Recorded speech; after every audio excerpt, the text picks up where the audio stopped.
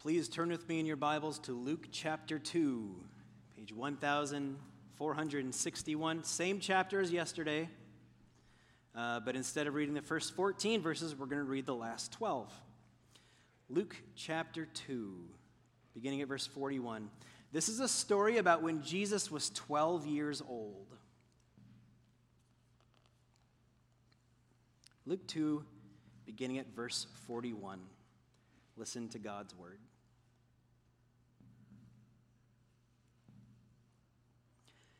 Every year, Jesus' parents went to Jerusalem for the festival of the Passover. When he was 12 years old, they went up to the festival according to the custom. After the festival was over, while his parents were returning home, the boy Jesus stayed behind in Jerusalem, but they were unaware of it. Thinking he was in their company, they traveled on for a day. Then they began looking for him among their relatives and friends. When they did not find him, they went back to Jerusalem to look for him. After 3 days, they found him in the temple courts, sitting among the teachers, listening to them and asking them questions. Everyone who heard him was amazed at his understanding and his answers. When his parents saw him, they were astonished. His mother said to him, "Son, why have you treated us like this? Your father and I have been anxiously searching for you." "Why were you searching for me?" Jesus asked. "Didn't you know I had to be in my Father's house?" But they did not understand what he was saying to them. Then he went down to Nazareth with them and was obedient to them. But his mother treasured all these things in her heart. And Jesus grew in wisdom and stature and in favor with God and people. The word of the Lord.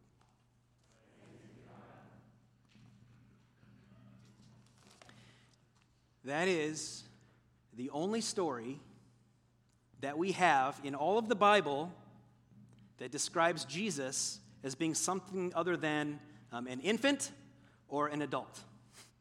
In every other story, he's 0 or he's 33. We get one where he's 12.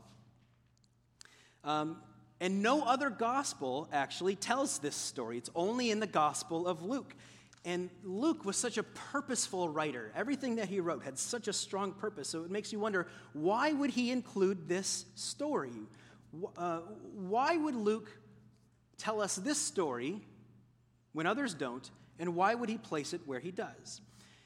If you were to read the Gospel of Luke today, and to look carefully at how things progress in this story, you'll see that all of the attention has been on things that are happening around Jesus up until this point. All of the action is someone else's action.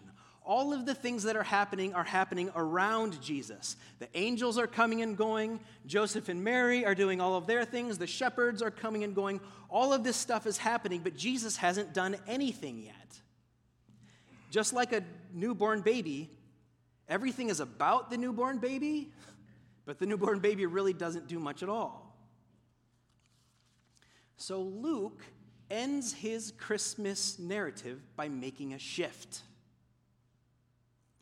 The last thing that happens in this Christmas narrative isn't just something that happens around Jesus. The last thing that happens in this Christmas narrative is something that Jesus does.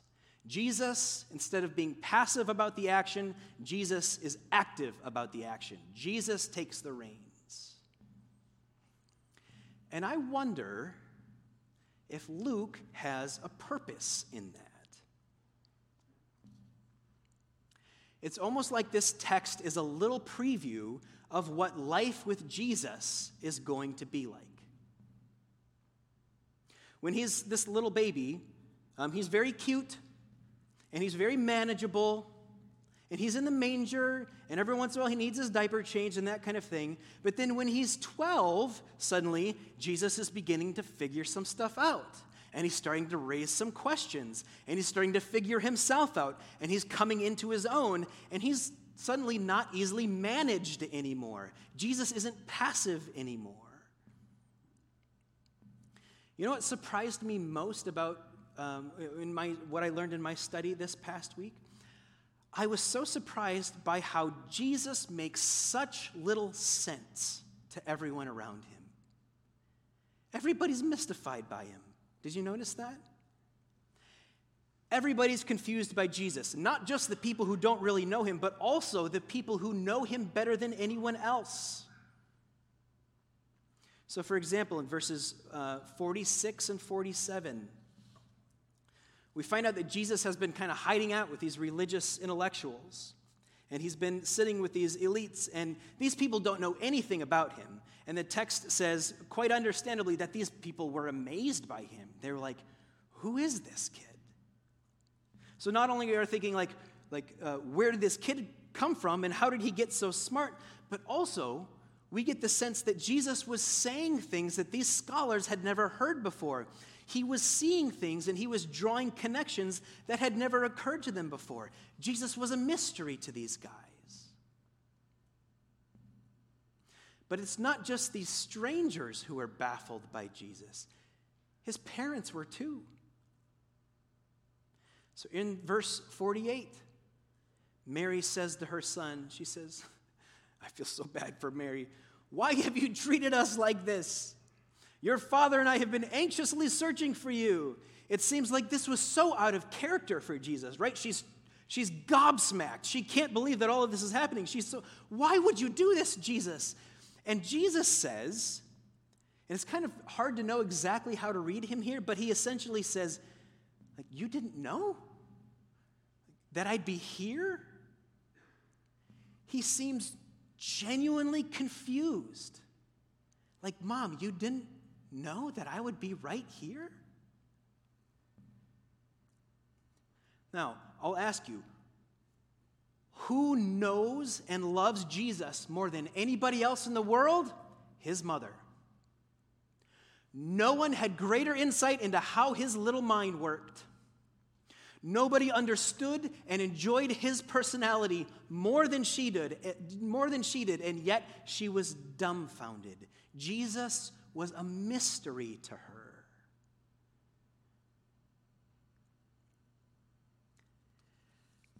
I think this is an important insight into what life with Jesus is like. Everyone's perplexed by Jesus. Everyone. The people who don't know him and who aren't necessarily committed to him, and the people who do know him and the people who love him to death. They're all perplexed by him. Jesus is a wild card in everyone's hand.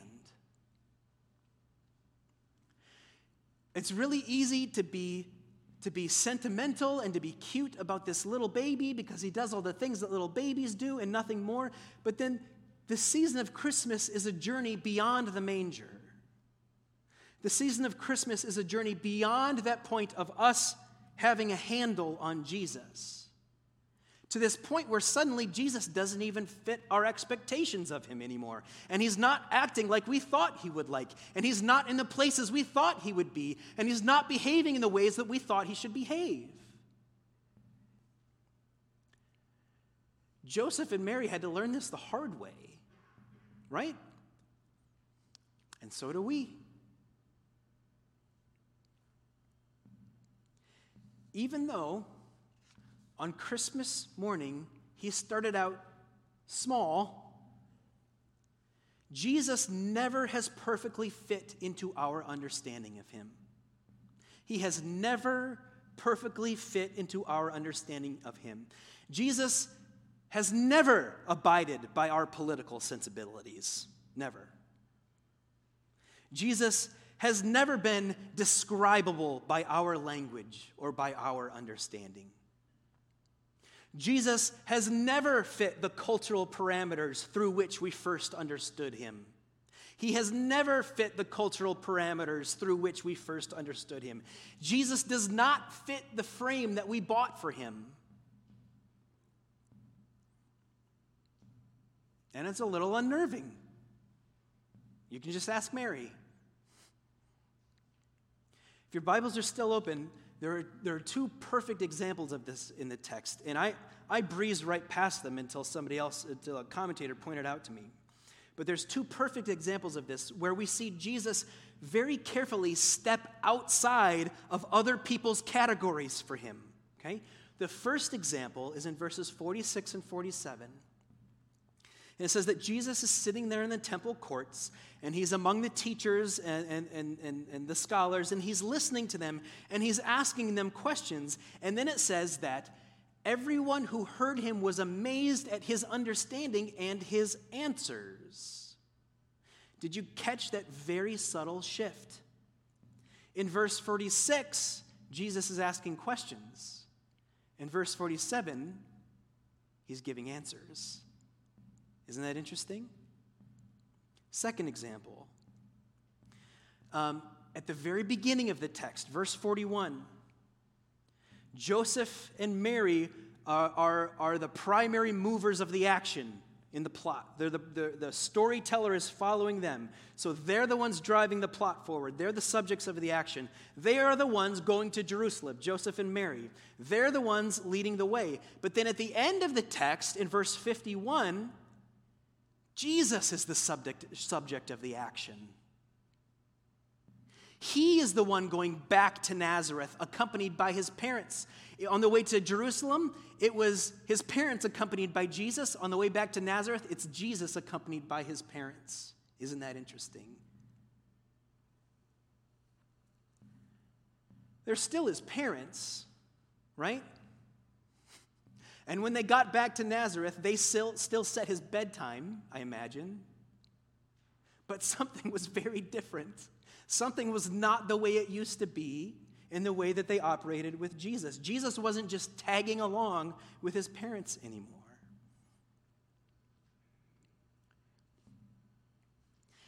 Everybody has their own ideas about who Jesus is. Everybody. For some people, he is the image of everything plastic and tinsel and sentimental. For some people, he's a very wise religious teacher who had some very progressive ideas 2,000 years ago. For some people, he is the unofficial mascot of the United States of America. Everybody's got their own ideas about who he is. But Jesus is not a character in our stories. We are characters in his.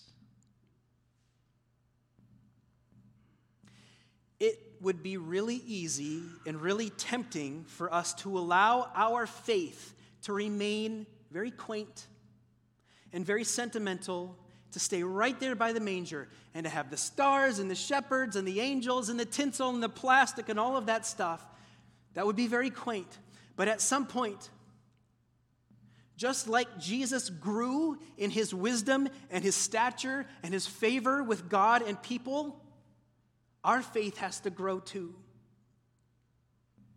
And we need to let him take the lead.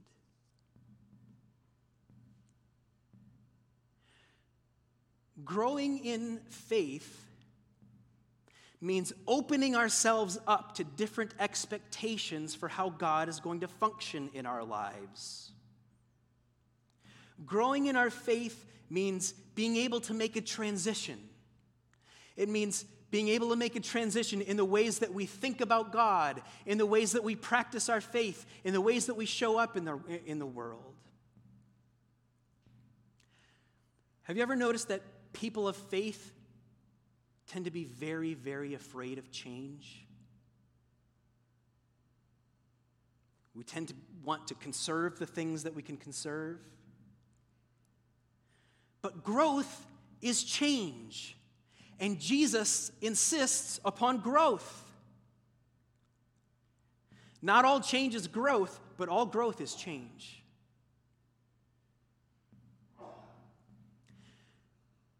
So as we celebrate Christmas and as we look forward to this new year, what are the things that Jesus might be asking you to consider or to reconsider? What are the things that Jesus might be asking you to change? What are the new ideas that he might be calling you to entertain? What is the new obedience that he's asking from you? How can you follow Jesus out of your box, out of your well-worn paths, and into something that is brave and new and beyond your old cultural constraints? It's very challenging, I know. I want to leave you with one thing. Did you see what Mary did? In verse 51, it's just another reason why Mary is probably my favorite character in the whole Bible. For 3 days, this poor woman has been looking for her son. She thinks that she has lost the incarnate Son of God. That's a lot of pressure, right? For 3 days, she's lost the boy. And then in verse 51, it says that his mother treasured all of these things in her heart. She treasured all of these things in her heart. All of that chaos, all of that unknown, she treasured those things in her heart. Can you believe that? Do you have any idea what this woman has been through? And yet she takes a step back from all of the madness. She takes a step back from all of the chaos, and she treasures those things in her heart. Mary is treasuring things that she cannot control or understand. Boy, would I love to be able to do that. To have such a faith and such a trust in God, to be able to treasure things that I cannot control nor understand. Wow. It's very much in line with what Mary says to the angel in chapter 1 of Luke, which is, she says, "Let it be to me as you have said." Let it be to me as you have said. Now there's a beautiful disposition for the new year. Mary treasured all of these things in her heart. Let it be to me as you have said. Pray with me.